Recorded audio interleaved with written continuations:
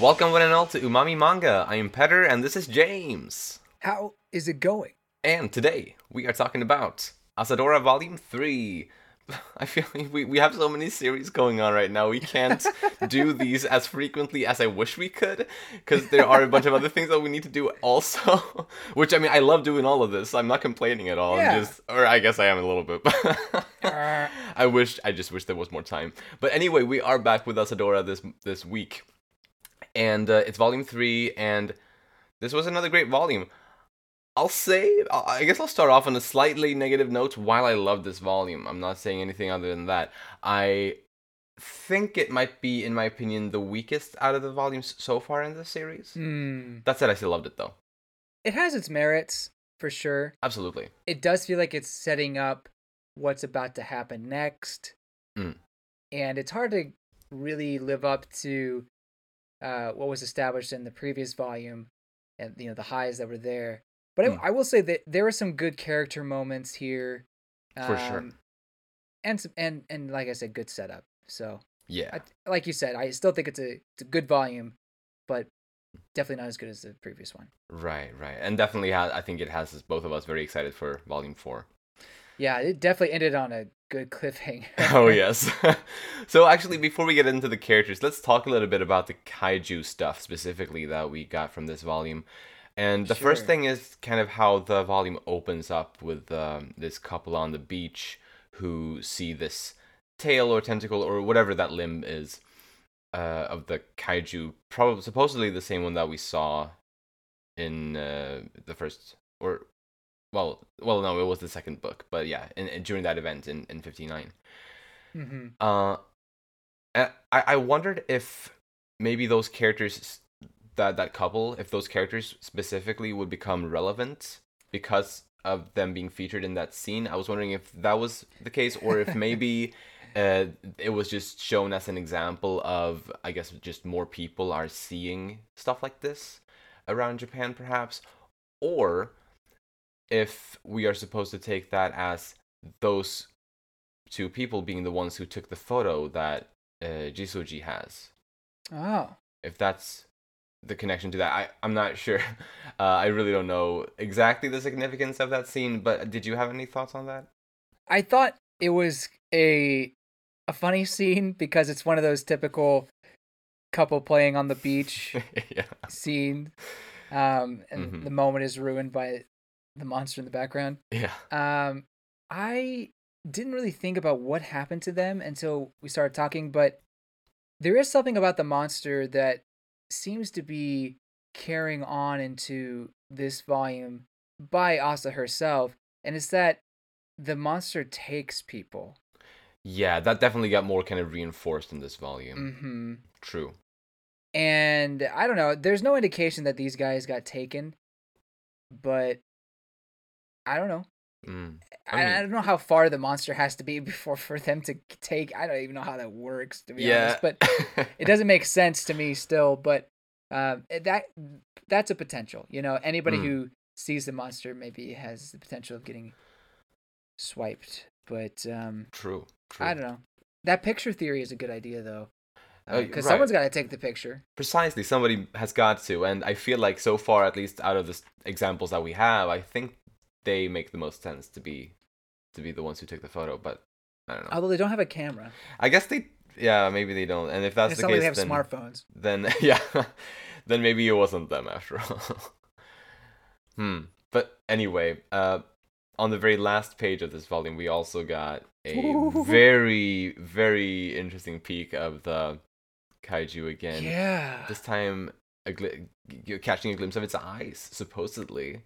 Yeah, supposedly. It also looks like that's where its ears would be, Right. but then it's got those glowing eye looking things. So Hmm. it's an interesting potential design Yeah. that he's going for here.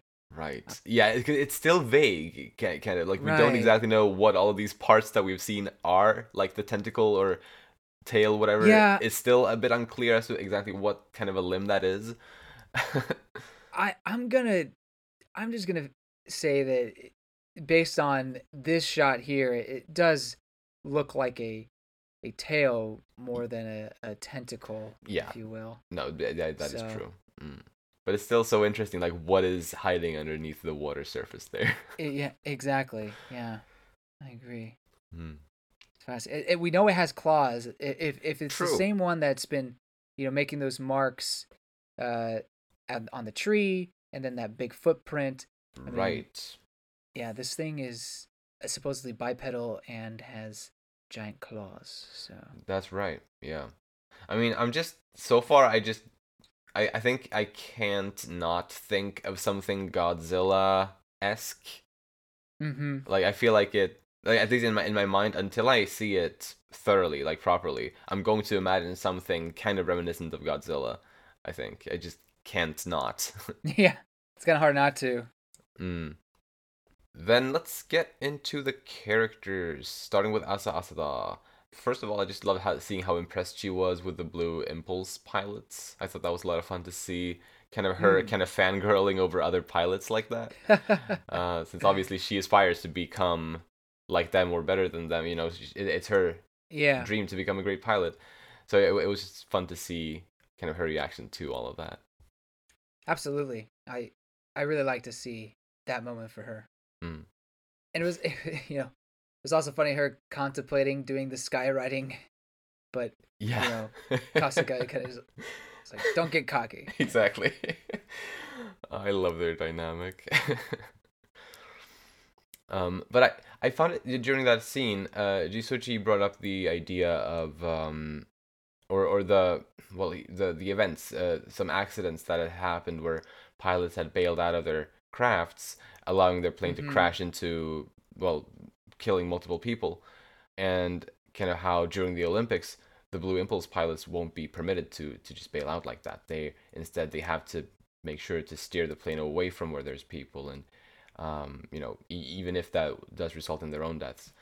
And I think well, it was interesting to learn about, first of all, just kind of how it may have been. Obviously, I don't know exactly how rooted this is in reality, but it's still, it makes sense, I suppose, especially for a big event like this, to have rules like that for pilots who perform these potentially dangerous stunts, kind of. But it also got me wondering if this might become, well, if something like this is going to end up happening, either at the Olympics opening ceremony, or maybe at a different point in the manga where it might be less predictable, perhaps. Hmm. But yeah, I don't know. It just got me thinking, like, what if Asa ever finds herself in the situation where she has to kind of risk her life to steer a plane away from a group of people or something like that. I don't know. I just, it felt like it could be foreshadowing to something potentially. You know, I almost think that it'd be foreshadowing to how Kasuga ends up dying. Uh, Mm, because I think the right. plan is that they're both going to be in the plane Yes. against the monster. So it could end up being a situation where Asa is able to escape, Mm-hmm. eject, Right. but in order to save, you know, the lives of people, Kasuga crashes into the sea or something like that. Right. Yeah, man. Yeah, I hadn't thought about that exact scenario, but I definitely have been thinking that something bad may come to Kasuga. We'll talk about him in a bit, but Yeah, yeah. but yes, that is an outcome that I would probably ultimately enjoy for the sake of the story, but it would break my heart at the same time. I know. The plane, what would happen to of course I'm worried about Kasuga, but you know. Yeah, yeah. Uh Asa still very much believes her family is alive and Yeah, not just yeah. that taken by the monster. Exactly, yeah. Um which I believe when we talked in our previous discussion, you were unsure that's what she was Uh, yeah, thinking about, right. right? Yeah, yeah. Because I hadn't interpreted her saying that as the monster actually literally having taken them. I just thought, like, taken her family from them, as in just killed them, or some other way just separated them. Hmm. But actually, supposedly for her to believe that it has taken them, like kidnapped them in some sense, which was what you also interpreted it as in the previous volume. Uh, it's interesting, and honestly, I'm It like, definitely is. part of me is like, where is she getting that from? Like, why does she believe in that specifically? It's I kind know, of random. it feels kind of foolhardy, you Yeah. know, like why are just too hopeful there? I don't know. It's Yeah. interesting that she has that idea.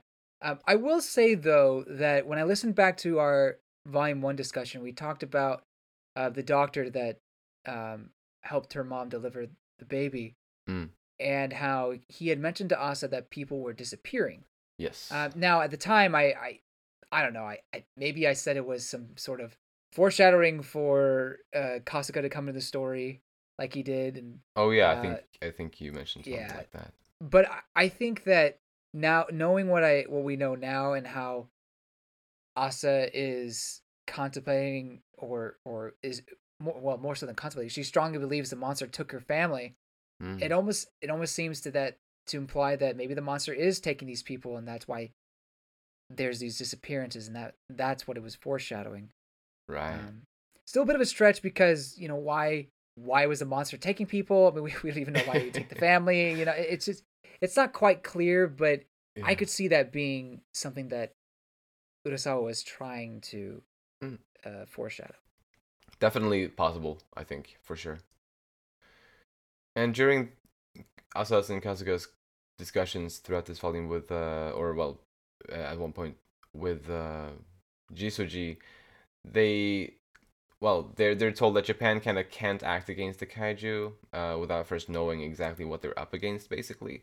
And so Asa's and Kasuga's mission has become to gather that information that they need on the next time that it appears. Oh, it's not just that they can't interact with it because they don't know what it is. It's I mean, and obviously he mentions like some that the U.S. thinks it could be communist stuff or whatever. Right. Um, I think it's more so that they can't activate the self defense force unless it's in self defense. True. Right. Right. Exactly. And I guess in order to act in self defense, they need to know that it is a threat. I guess they basically just need more information in general on this kaiju. Hmm. But yeah, and also as Jisuji is talking about how he wants to avoid seeming like, or yeah, he wants to avoid conflict and war and everything like that, of course. So it is risky, I guess, to act against it with that in mind as well. But if they do know what it is, and if they can convey to the world what it is eventually, whenever they are able to figure all of that out, then maybe it'll be easier to act on it or to move against it, perhaps. Assuming it is a threat for real. I mean it probably is based on what it did in Nagoya. I don't know. It remains to be seen, I guess. Back on Asa, do you got anything else?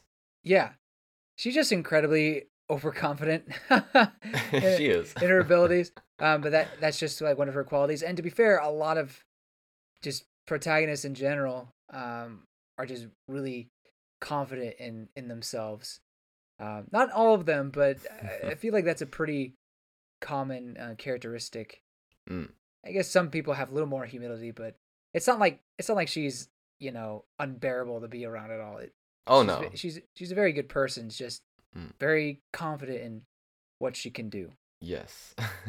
They brought up the love song, Yeah. the "Because I Love You" song again. So further pushing the idea that maybe that song will have some sort of play in the story. I mean, not like a huge play in the story, but I'm hoping that she'll find out who the heck that artist is. Right, and I feel like at this point there needs to be some level of significance to it as well. Like Yeah. not only that she gets closure in just finding out what it is. I want something a little extra, you know. Maybe she soothes the beast with that song. Oh. Uh, I don't know. That's really funny. Like that song, especially yeah, just to end up has place a to the radio. kaiju. Stella. No. Oh my god. So they put rocket launcher, or Costco puts rocket launcher on the plane. Hmm. I guess it's sad to think that a plane that was meant just for flying is now meant for fighting, Yeah. or has that. But I think maybe she was overacting just a little bit, like you know. Mm, I don't know. I see what you mean. I don't think it was an overreaction though. Like she could have reacted bigger to it, but she didn't. Kind of. It's her baby. Yeah, but it's just a rocket launcher, and everyone gets a rocket launcher. Yeah, right. And it is. I mean, I understand putting it there. Obviously, they're up against something that might be really dangerous, so they need a way to respond. Exactly. Ideally, you wouldn't have to use it, of course, but Mm, this is for her and everyone else's safety. exactly. Mm. That's all I have. All right. Then let's move on to Haruo Kazuga. He's alive. He's all right. Yeah. He is all right. Nothing bad happened to him. Exactly. Because in the volume 2, he kind of disappears, and we were, oh no, what's going to happen to him? Where is Yeah, he? but then he just But, kind of appeared in the first couple pages in this yeah, volume, kind of just waiting for Asa. But he might not be Asa's legal guardian, but he definitely, definitely does care for her as if though he was her absolutely. father, and I just think that's so sweet to see. I mean, their dynamic obviously was brilliant even from the first volume, but I don't know. It's fun to see more of it in this volume, especially seeing more of Asa at this age, and Haru, yeah, and Haru with her like that. It's very very sweet, wholesome. Yeah. I really do love how protective he is of her, Mm, basically being the father figure for her, and it's pretty absolutely, great. for sure. I love how he acknowledges his troubled past, and basically when the Blue Impulse fighters had started flying and Mm, everything, he said like, "Well, those are dark days for me. It wouldn't have mattered anyway if you had come to me." yeah, But I like how he can acknowledge where he's come from, and now that he's in a much better place. precisely. Yeah, yeah, I really like that. I also love the look that Asa gives him Yes. when he's like, "Those are some dark days for me." The look, he's like, "You're Yeah. welcome." Yes. I love that too. It really shows kind of. I mean, they have this chemistry that Yeah. just really really shows both verbally and visually. Kind of, it's Hmm. so cool. I love it so much. But when I think it's during the scene when he after he had put on the rocket launcher on the airplane, he admits to having or to still having nightmares about the kaiju that they saw back in 59. Oh yeah. So Hmm. I don't know, I thought that was interesting to learn that that actually made a really big impact on him, like more so than one might have suspected perhaps by just like Yeah. he's kind of a hard man to read. He's kind of stone faced most of the time, like he Hmm. doesn't really give off that much emotion necessarily, but we obviously knowing him, we know that he definitely has a lot of emotions, and to learn about this, I thought was interesting. Poor guy. Yeah. He also said he wants to take the blame for anything bad that happens, which Yeah. to me is just some giant red death flag. It's like, oh no, Mm-hmm. oh no. Um. Yes. Yeah. So that plus the whole plane uh maneuver explanation just does have me worried about him. I don't know, Yeah. maybe either in this arc or in the next or something like that. But yeah. Yeah, man. Like, okay, so I'm gonna say I already back in volume one I predicted Kasuga would die back then, which gladly, happily Oh, he your did not. prediction is still Oh, ongoing? Your prediction is still ongoing? no, but no, actually I was gonna say no because Oh, this time I'm gonna take the other approach, okay. and I'll say that this is not gonna result in his death. Uh-huh. However, it may result in something else bad. Like he may be able to survive, but he may still get flack for something. Something that Oh maybe man. Asa is gonna feel bad about it because maybe she blames herself for it. But he's gonna obviously, as he agreed with Jisoji about, or as the favor was Oh. that Kasuga would take the blame for whatever bad would end up happening, whatever that could be. Even so, basically, even if he lives, he still could end up in a bad place. Maybe he'll get imprisoned or Mhm. such, like get like some kind of bad penalty or something like that for something that could happen. Uh, Yeah. but what this whole favor thing kind of reminded me of even more, or kind of what got me thinking of even more, was that it really is making sure that Asa remains this nameless girl, or or a Mm-hmm. nobody, as Keiichi would put it. Mm-hmm. But it's I thought that was a funny way, or an interesting way, that the story just kind of keeps up that side of Asa's character, I guess. Yeah. I kind of had a light bulb moment when you were talking about that. Oh. Um, so I'm a little less convinced that Kasuga is going to die Mm-hmm. because it it would make more sense if, let's say, they have a bad interaction with the monster Mm. and they're crashing. They're about to crash, and unfortunately they can't land the plane in a safe spot, so the plane ends up crashing in a civilian area, a populated area, Oh. and kills some people. Um, that would be really bad if it was the blame was put on Asa, and so if Kasuga takes all the blame for that, Mm-hmm. then I don't know, that could be something that lands him in jail or takes his pilot license away, or For something sure. like that. Mm-hmm. Yeah. Yeah. I mean, it's basically something along those lines, as an example, at least, that I'm sort of thinking could happen. Okay, cool. Watch him die now, just because I didn't predict that. No, but yeah, yeah. Yeah, yeah. There has to be that blame factor where he takes the blame for it, and I guess you can't. A dead man can still take the blame for it. Can be blamed for something, so True, it's true. not completely out the window. Hmm. But it would be easier if he was still alive. So Yeah, yeah. It would be more difficult, I think, or like it would be more interesting, I think, for the story. yeah, Hmm. So yeah, yeah. A little bit nervous for what's to come in the next volume. indeed. But do you got anything else on Kasuga? No, Then let's talk about Shota Hayata. let's go. Yeah. Okay, we only ever get like one or two chapters of this guy each volume, but I really like him. I Nice. think Yeah. he's pretty endearing of a character. He is. Mm-hmm. Um, it's someone that you can relate to and just really empathize with, because he has his goals, his dreams, but at the same time he is still a young teenager, and Mm. he has other thoughts going through his mind. But I don't know. I just love his motivations, his inspiration, and I just think he's a great character, and I want to see more of him and Mm. see him and Asa interact. It's been a long time. Yeah, it has. It's been too long. Yeah, hopefully maybe next volume. Although I'm not gonna keep my hopes too high for that.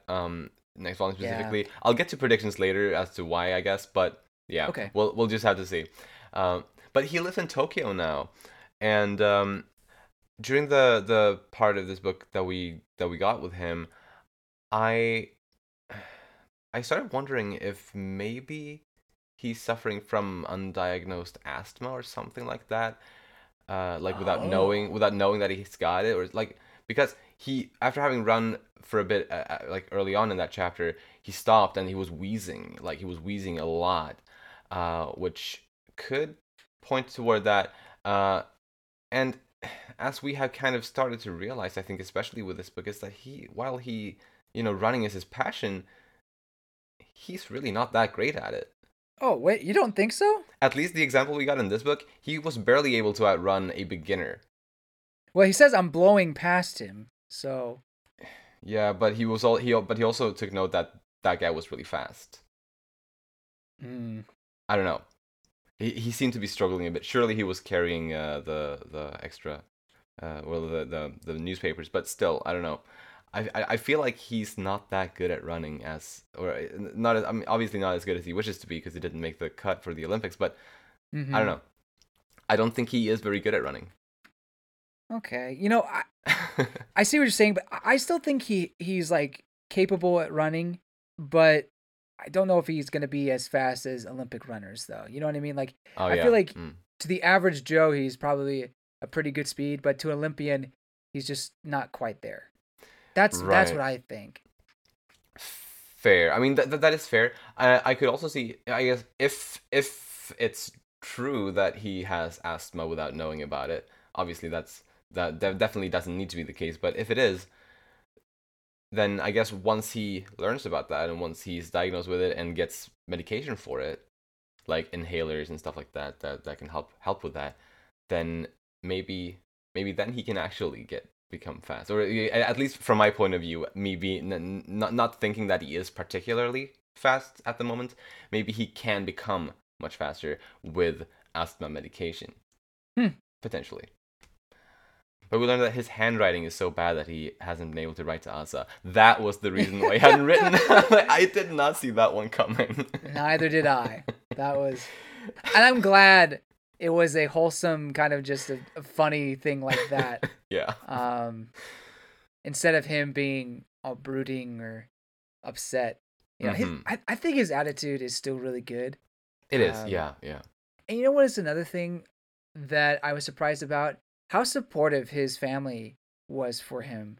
Um, Granted, they're still pushing him to be a runner and they're Yeah. putting high expectations on him, but they're also Mm-hmm. saying like, don't worry about not making the Tokyo Olympics. It's okay. You can get in the next Olympics. Like, Yeah.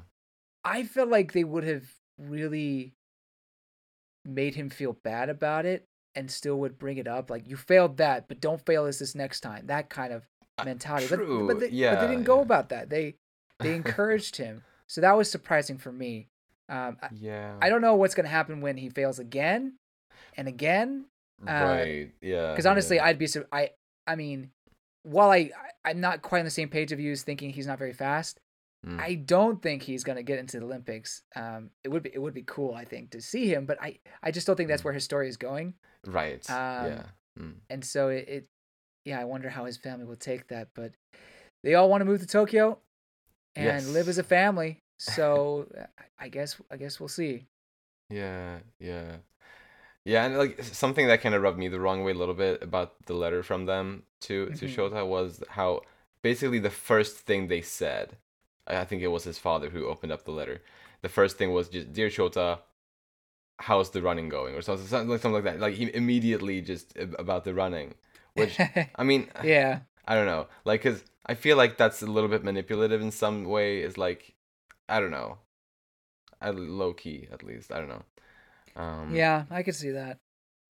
But you know, and while I do agree with you, I still think that Shota has kind of taken that dream as his own. That's Um, fair. That's fair.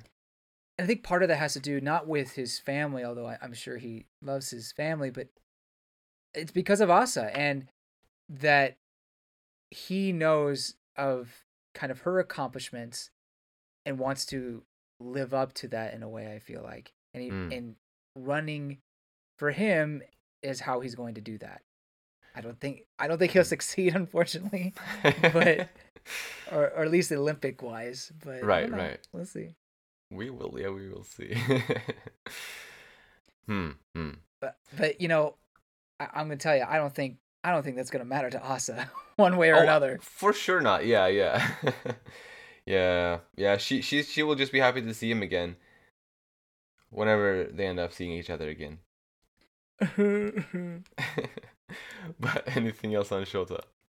Just going back to the first volume where there was that one time where it said Shotaro, but we've Right. never seen that again. And I was pretty adamant. It's like I don't think I think that's a mistake, and we still haven't seen that since. So Hmm. I think it's fairly certain his name is Shota. His nickname is Sho. I'm not as convinced. Especially since the letter addressed to him was not Shotaro, it was Shota. Yeah, but like the thing is like back the one time when his dad did refer to him as Shotaro, it was like this very kind of it was in a moment when it seemed like he was trying to sound a little bit extra proper kind of because they were talking about how he was being blessed by the gods and stuff like that. So I feel like in a regular letter you might not necessarily be as proper in how you refer to your But son. but the address, you're gonna use someone's proper name. Okay, that's a fair point actually. Okay. That's what I'm thinking. Okay, yeah, okay. You may have gotten me over on your side there with that one. I just it just seems strange to me to not Mm, in a letter use the proper name, and that it's only used ever once in that one mm, instance. right. Um, Fair, actually. yeah. Good Uh, point. Good point. and I also think it's funny that he would have two nicknames. Yeah. I mean, Asa you is can. special, I guess. Yeah, yeah. It's cute. True. Sure. I'll give her that. In her letter to Sho, she calls him a ray of hope. Yes. Aw. That was. Oh, it really was. I mean, you know, It was very sweet. that's sweet. Super sweet. it's kind of unfair that we only have really one chapter or like just a few pages of them interacting when they were younger. Like, what Right. was it? 13, 14 or something, or Um, younger than that? I can't remember. I think but she was 12 and he was 13, I believe. that's it. 12 and Mm, 13. yeah. And but I don't know. I'm just gonna say it. I feel like these two are kind of made for each other in a way. Yeah. But it's just unfair that we haven't had much time with them together. But For sure. I mean, at the same time, I'm still open to them just being friends. You know, For I'm sure, not. absolutely.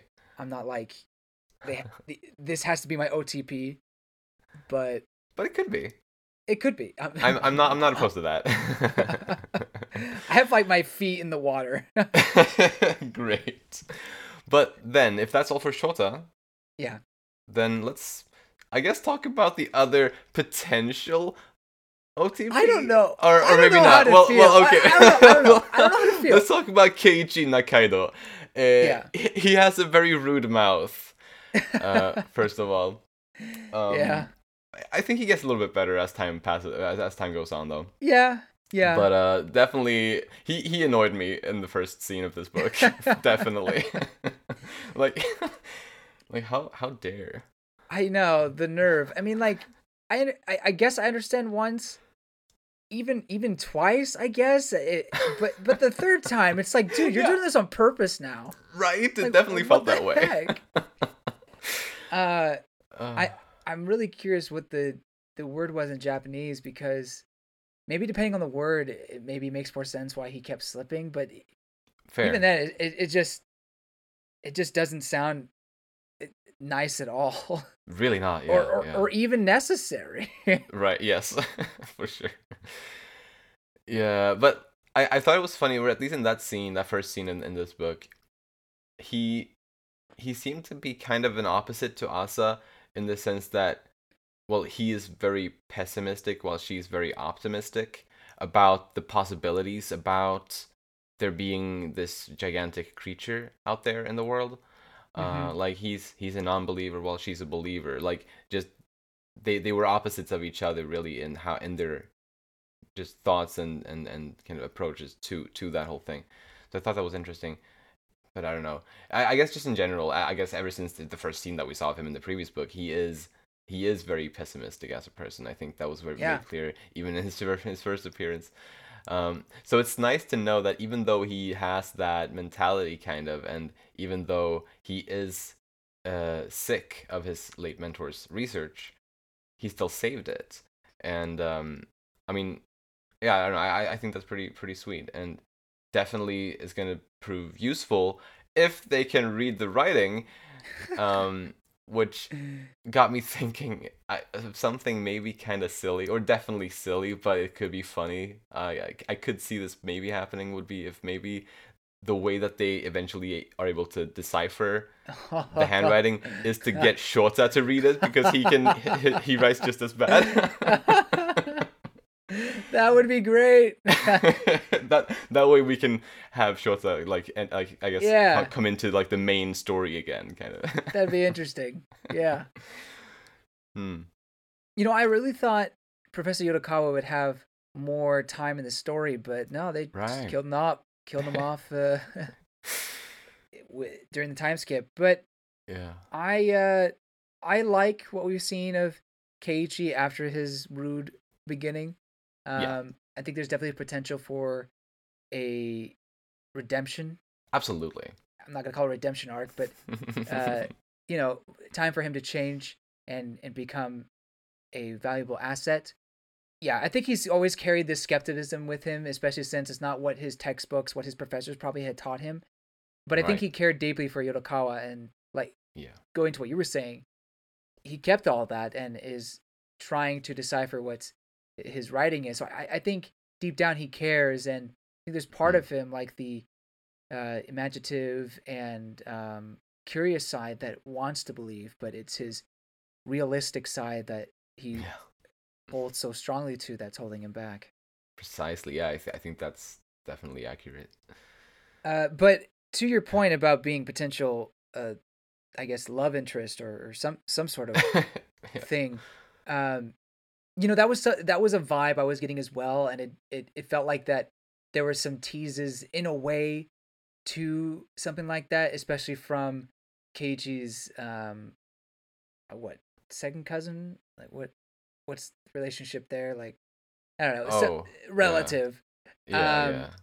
he was all kind of teasing him about finally being interested in women or something like that. Yeah. But my thing about it is, what's the age gap here? I don't think Keiichi's gonna be super old, but I don't know. Like, I could see it being 10 years apart, and she's still in high school. Right. I mean, for sure. If he is that much older, then yeah, I don't want to ship it for sure. I'm not. Regardless, I'm not shipping it right now anyway. But Yeah. I could also see him younger than that though. Mm-hmm. Like Mm-hmm. he could, like, cause the jungle scene may have taken place only a few months ago, as to where we are in the story right now. Like potentially, I guess. like possibly, So it's I don't know. It's possible. I think that he is at least closer to her age. But I don't know. There were definitely scenes of parts though where he was kind of blushing a little bit with her around, Hmm. and how he was like I can't remember exactly, but when she explained her name and how she doesn't like her name, I think he made some kind of remark like, oh, it's not bad, right? I think it's a good name or something like that. It was just like a little pass by comment, but he And then he had PTSD. seems to, yeah, yeah. Flashbacks. Also, Yeah. um, yeah, I definitely feel that there are hints, in a way. So that does get me worried because usually when you have hints like that, that means that the writer is trying to ease it in that direction. Mm. But then you also have Shota, and it's like I guess she can have a love triangle in a way. Um, but if we're talking about in terms of where the story is going, I mean, Keiichi would definitely be the more useful partner to have, right? Well, not unless he can't like decipher the notes. Yeah, if Shota's able to read it, it's like, okay, marry me. Like Yeah. she proposes. It's like the Cinderella slipper. Like, can anybody Yes. read this letter? Yeah, exactly. Oh, that's so silly, but I love it. Yeah, No, so the thing is, stupid. I could maybe obviously not the proposal and all that, but like the fact that he might be able to read it, I do think that's a pretty decent possibility. Yeah, I guess we'll see. Somewhat decent anyway. But yeah, anyway. Anything else on Keiichi? No. Then let's talk about Kinyo. Best mom. Yeah. I yeah. I love how she has really really embraced the mother role for Asa and her siblings. Hmm. And she really is their mother. Like she isn't just well it seems like she has become their legal guardian. Uh Yeah. I Yeah. don't think they use the word legal guardian, but they use the word guardian. And well, so at the very least, she is a mother figure to them, and they live with her and everything like that. So, Hmm. it's nice to know that for sure. 'Cause I don't think we knew that for sure in the previous book. Yeah, I think it would just be inferred, but I think this is Right. definitely confirmation. I mean, I Yeah. don't think even in the second book you could really tell what kind of relationship they all had with her, but yeah, especially at the end of this volume, you see, okay, no, she has an important role in their lives as a Hmm. caregiver. You know, For like sure. she is their mother for the time being. Yeah, yeah. And it is kind of sweet how well, when she talks with Asa about it, how yeah, as like for the time being, as you said, how once her mother comes back, she will give Asa back to her.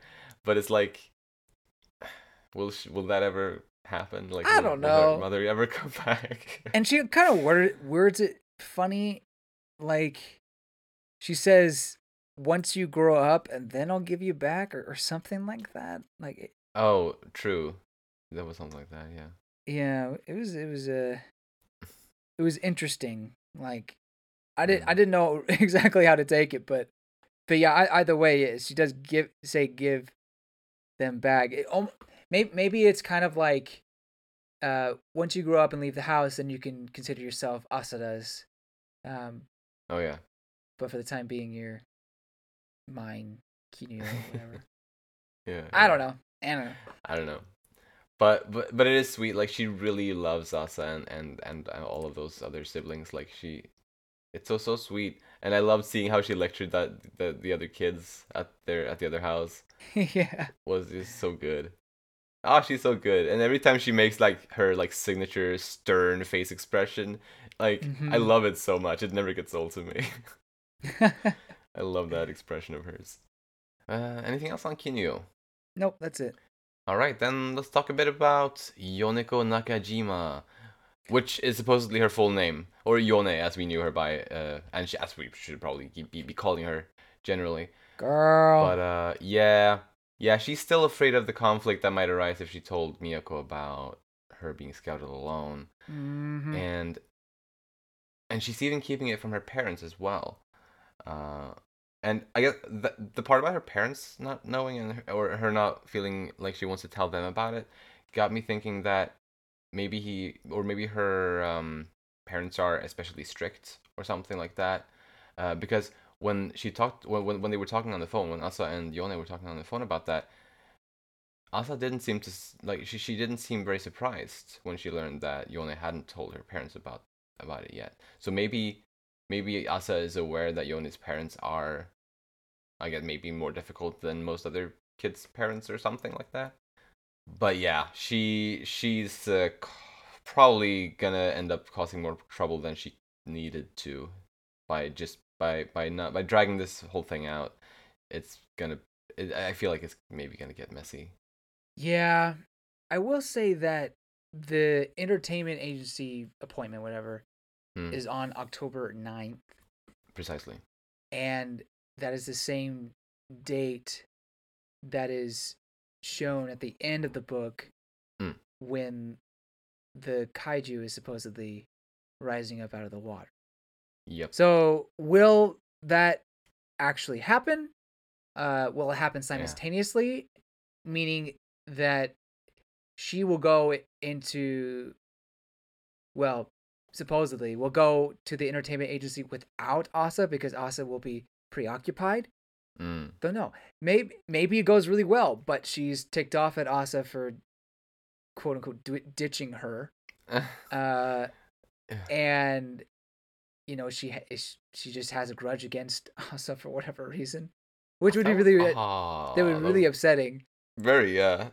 But I mean, the best scenario would be that because Asa can't go, she ends up reaching out to Miyako, and Oh yeah. you know, they have a good talk or a good time or something. I don't know. I guess that could be good. Yeah. Though I doubt she would do that. Yeah, push come to shove, maybe. But Uh, yeah, fair. Yeah. Fair.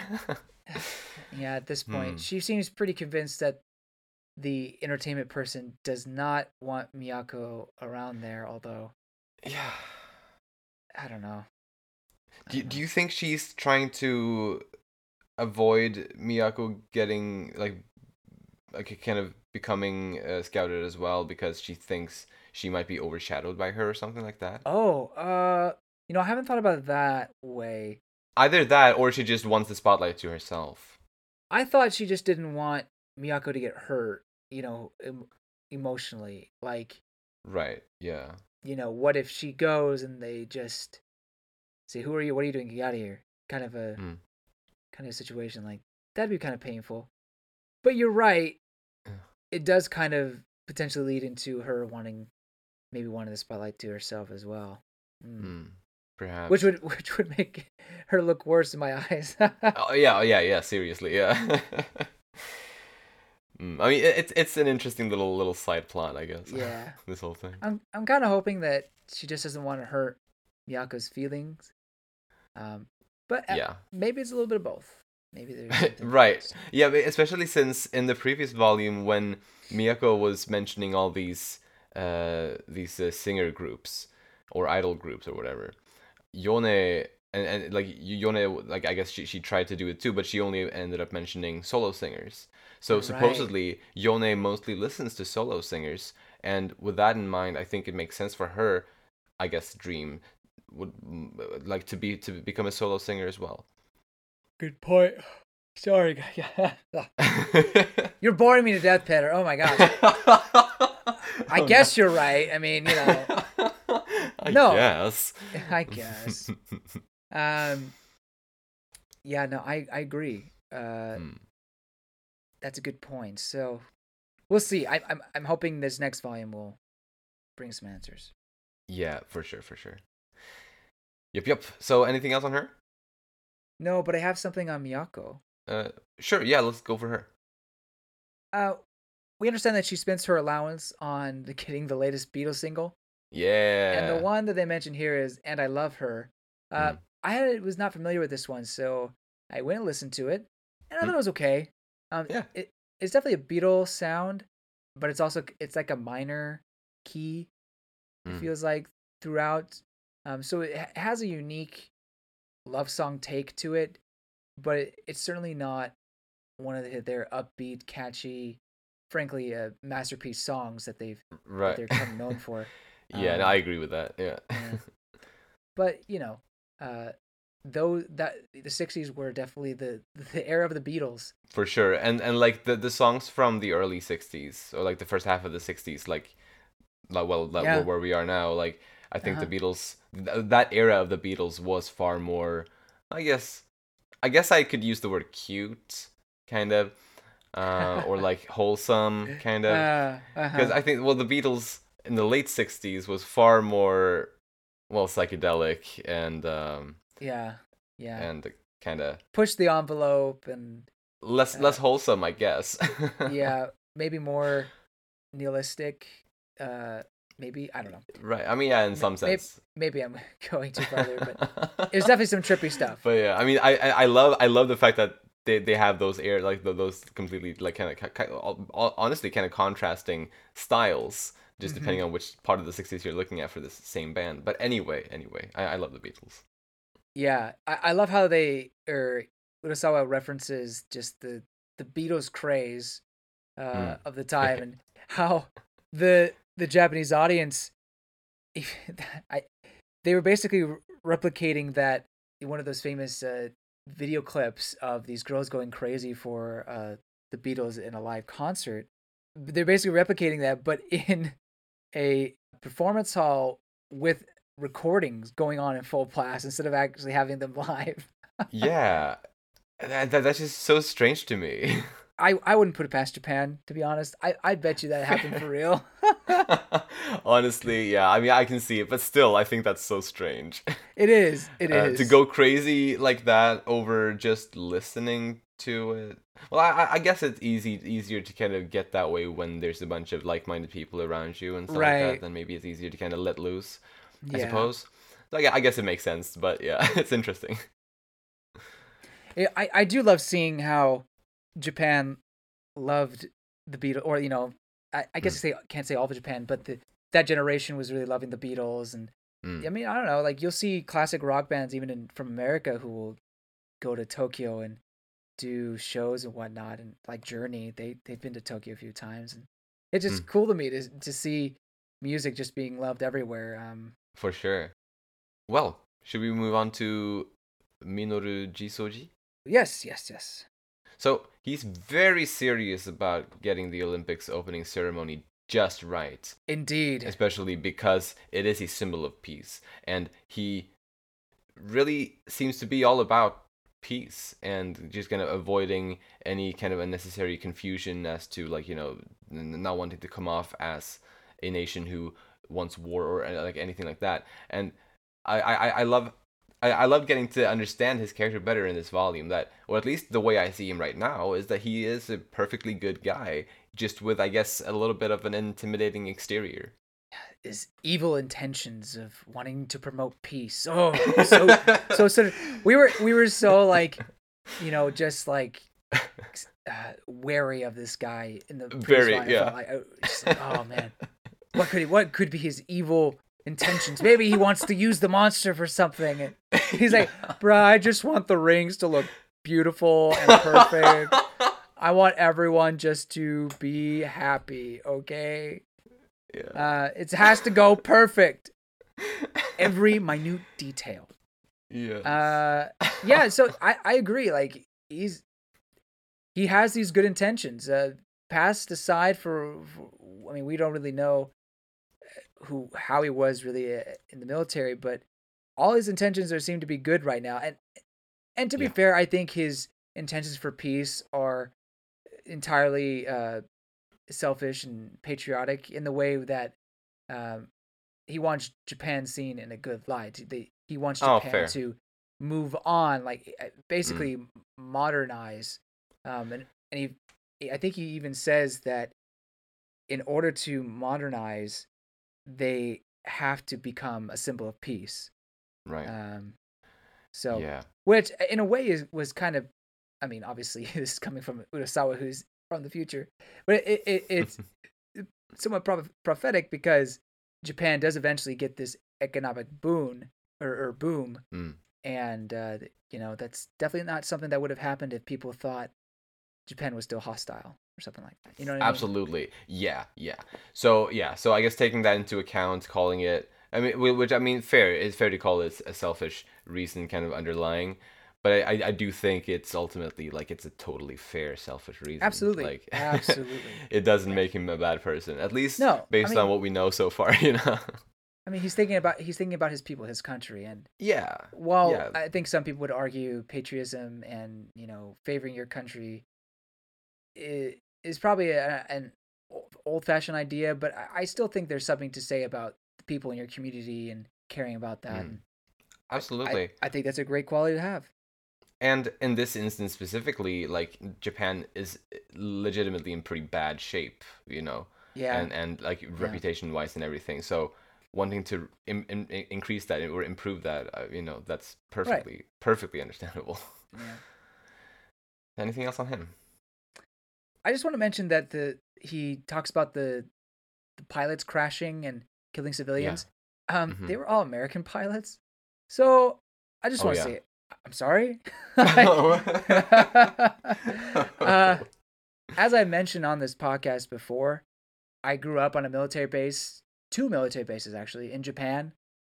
So whenever like the American military is mentioned in these manga, I just kind of like have a twitch or something. It's like that's my upbringing in a way. Really quick story that I feel is relevant.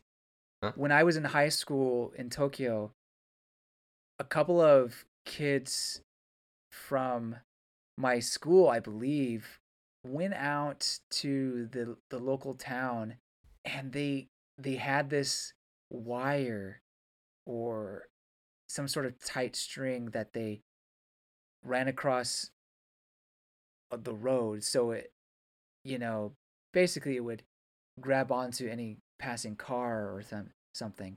And I believe they ended up getting someone on a motorbike and kind of clotheslined them in the neck area and did some damage, some pretty bad damage. Shit. It was so stupid, and understandably so. The townspeople were enraged. So of course those guys were deported, never allowed in Japan ever again, rightfully so. Yeah. And it's like, that's the kind of stuff that really ruins relationships between country. I mean, when you have things like that, and like what was mentioned by Jisoji, planes crashing and killing civilians and hurting people, it's not a good image, and it No. doesn't build friendship relationship at all. It's just sad, and I could go on a little longer about this, but I won't. It's just it's just funny that this is brought up, and I wonder, I don't know, I just wonder what people in the Urasawa version of Japan think about all of that. That's interesting. Yeah.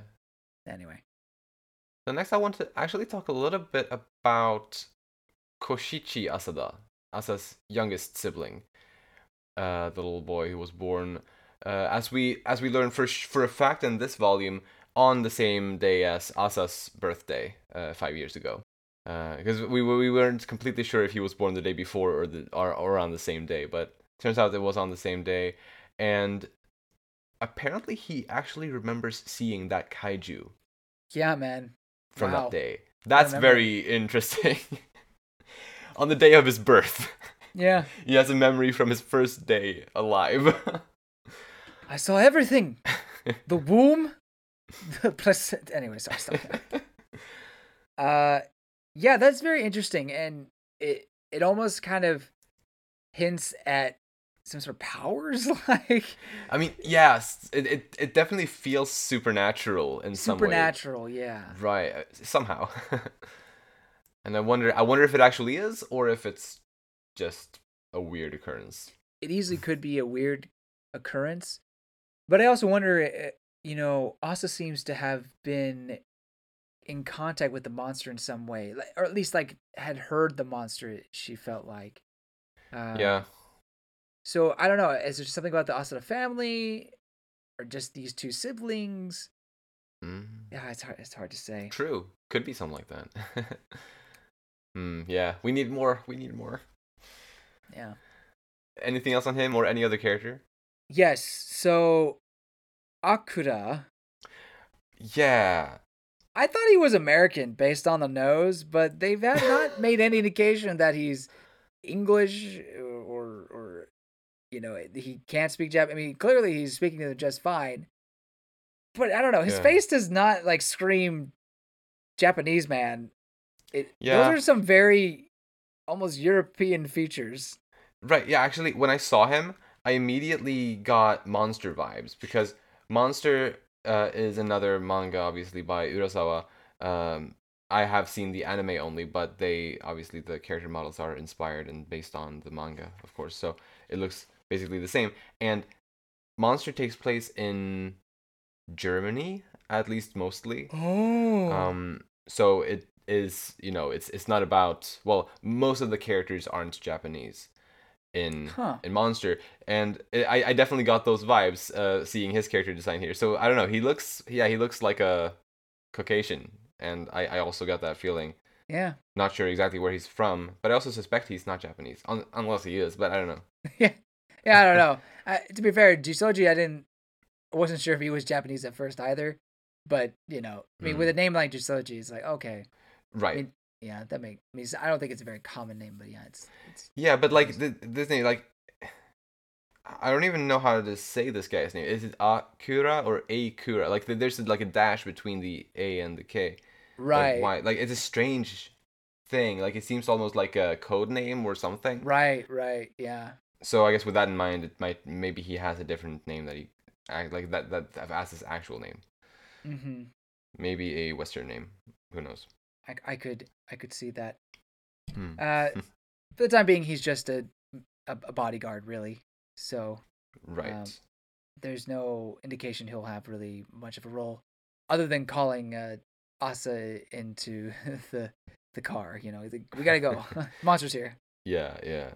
And Asa also makes this kind of remark that, yeah, like she knows that he's trying to keep a low profile, but he's really standing out. Maybe that is because he is not Japanese. Maybe that's why he stands out compared to the other Japanese people in Japan. Maybe. Well, I guess we'll see how much more of a role he will have, but yeah. Yeah. Secretly, he's the love interest. Oh no. That's why he's always nearby 24/7. Oh no. You finally noticed my feelings, Baka. Oh no. Oh dear. Ooh. Anyway, that's all I have. Great. Yeah, me too. So, on to predictions then. And as you pointed out, this manga or this book does end on October 9th, which is the same day as Yone's meeting at the agency and also the day before the Olympics opening. And Mm. so, with that in mind, my prediction for the next volume will be that Asa will join Yone and go to the agency, Oh, okay. and either during the the visit there or shortly after it, she's gonna be summoned by Akira. That yeah. Um, and yeah, because they got to go to yeah, have a look at that kaiju that appeared in Sagami Bay at the end here, because it was seen by those men on the boat in the morning of the 9th, and I imagine it's gonna take some time maybe for that uh Mm. to reach Jisoji and then Akira and then Asa. So maybe she will at least have time to either go to the agency with Yone or maybe even finish off that visit. Well, I guess it yeah. I'm predicting that it'll be either interrupted during the visit or immediately after. But anyway, I think they will go there and then she will go yeah or fly over to the bay to take a look at that thing together with Kasuga. Is my immediate prediction here. Praying that entertainment agency is not sketchy. Please don't be sketchy. Please Yeah, don't be sketchy. absolutely. So actually, what I wrote down was that because it's the same day, it wasn't going to happen. I mean that's fair too. Yeah, but I did a little bit of research, to see if anything happened on October 9th. Oh. Do you want me to say or no? I mean, where? Okay, well, what's your source for this? At Wikipedia. Okay, I mean, in that case, I don't mind. Go ahead. Okay. So I didn't find anything that happened on October 9th in Japan that year. Mhm. The Tokyo Olympics started on October 10th, Mhm. but as far as I can tell, nothing drastic really happened on the 9th, but I could have easily missed something, you Uh-huh. know, for all I know. However, that's based on what I've seen. So I'm guessing that my original prediction of her not being able to go to the entertainment agency because they have a monster attack is not accurate. Because as far as we know, Urasawa has been pretty consistent, or well, I should say consistent. Well, yeah, I will say consistent. He's been historically consistent, with what's happened in Japan's past and trying to give somewhat of an explanation for it. Mm. Even in this book, we have because those Olympic circle ring things were actually something that happened Mm. at the opening day for the Olympics, Right. among some other things. So I would think that if there was a monster attack in this book, there would have to be something equivalent in the real world at the time, and it doesn't Mm. seem like there was. So Yes. what I am predicting is that uh, they will have an encounter with the monster, but it will largely go unnoticed. Mm. Um, However, it will lead to something bad happening that the blame gets put on Kasuga. For sure. Yeah. I agree with that prediction also.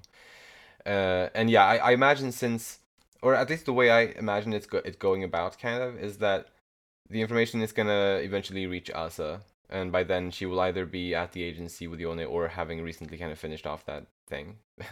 At least that's how I'm gonna predict it right now. And Uh huh. once that information does get to her, she will fly to Sagami Bay, and see if they can still find the kaiju there. And I believe they will, and to some extent at least, in some capacity, they'll interact with it, sort of. And yeah, and then things will kind of happen there at the bay. So and I guess Mm-hmm. a lot of people might not necessarily be affected by something that happens in the bay. Yeah. Yeah. I still really want to know what that guy who heard Asa's name, like, why was True. that? Like, That's still a big mystery. I guess it's more of a want than a prediction, but it's like, how does that make any sense? Hopefully that'll be explained eventually.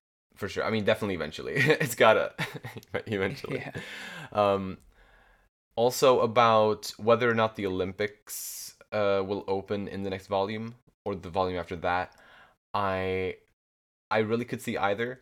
Last time I thought I predicted or I suspected that the Olympics would start already in volume 3. Obviously it didn't. And now I'm Mm. even more kind of thinking that maybe it won't even start necessarily in the next book because with well, assuming we'll have we'll take some time at the agency with Yone, followed by supposedly or potentially a pretty major thing at Sagami Bay going on, then maybe all of the next volume is going to take place on October 9th. So Hmm. we may not actually reach the Olympics opening until volume 5 perhaps. You know, I totally can see that. Hmm. I I also wonder like what's the pace of this volume going to be like?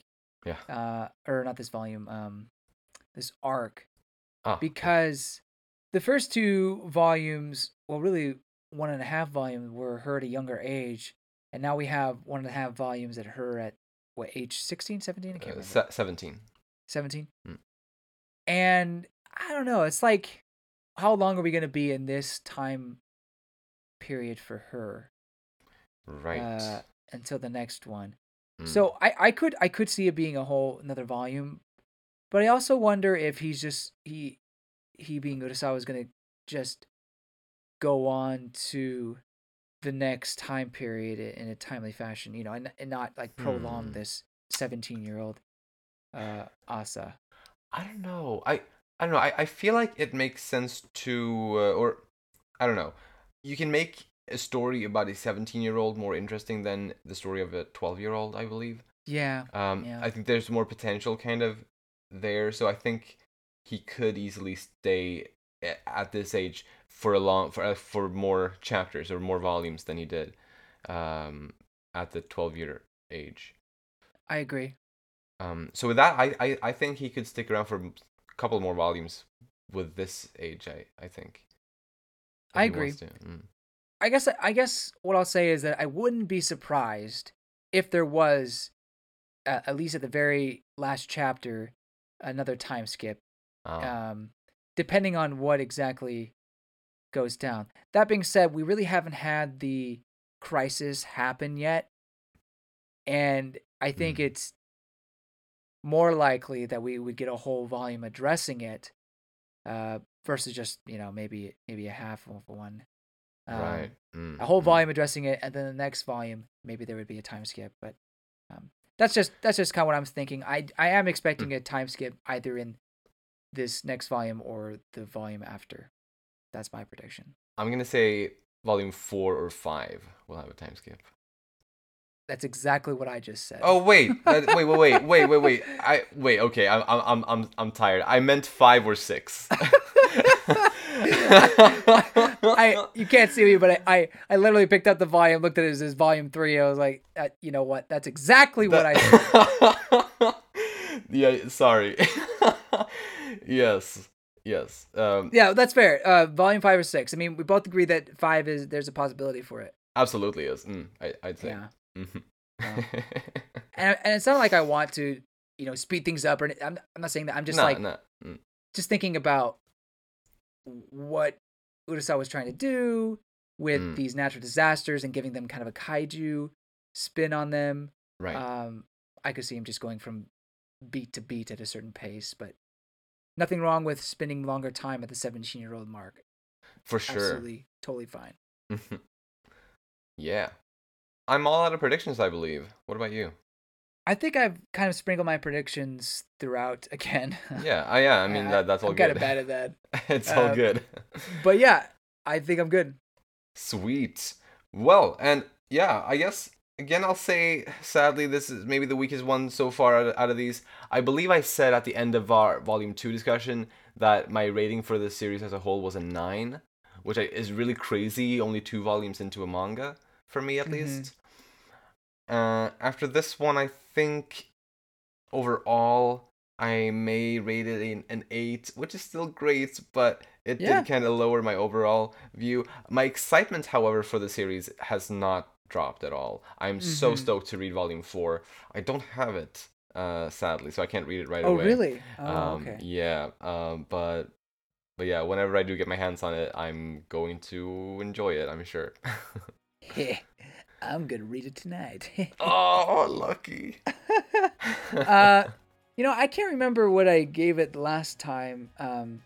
Did I go from 6 to 7 or 7 to 8? I don't remember. Ooh, I can't really remember either not right now. I'm just gonna say 7 just for the time being. But if I did Hmm. say 8 before, forgive me. Um, I don't think this volume would necessarily lower my score though. That's good. So whatever score I had before, I'm still gonna keep it. Mm. Because I do think it is basically set up for what could be a very good volume 4. It's true. Yeah, I think that's definitely fair. Yeah. So, if you enjoy our content, you can follow us on Twitter at Umami Manga, and it would be lovely if you'd like to support us by rating our show on the podcast platforms and subscribing to our channel, Umami Manga, on YouTube. If you like this episode, please share it with anyone you think might enjoy it too. Thank you so much for listening, and we'll see you next time when we'll talk about Volume 4. Bye bye! See you later.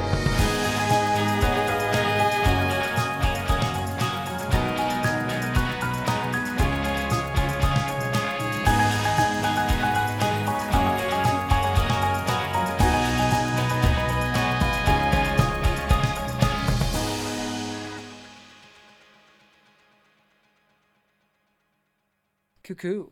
Cool.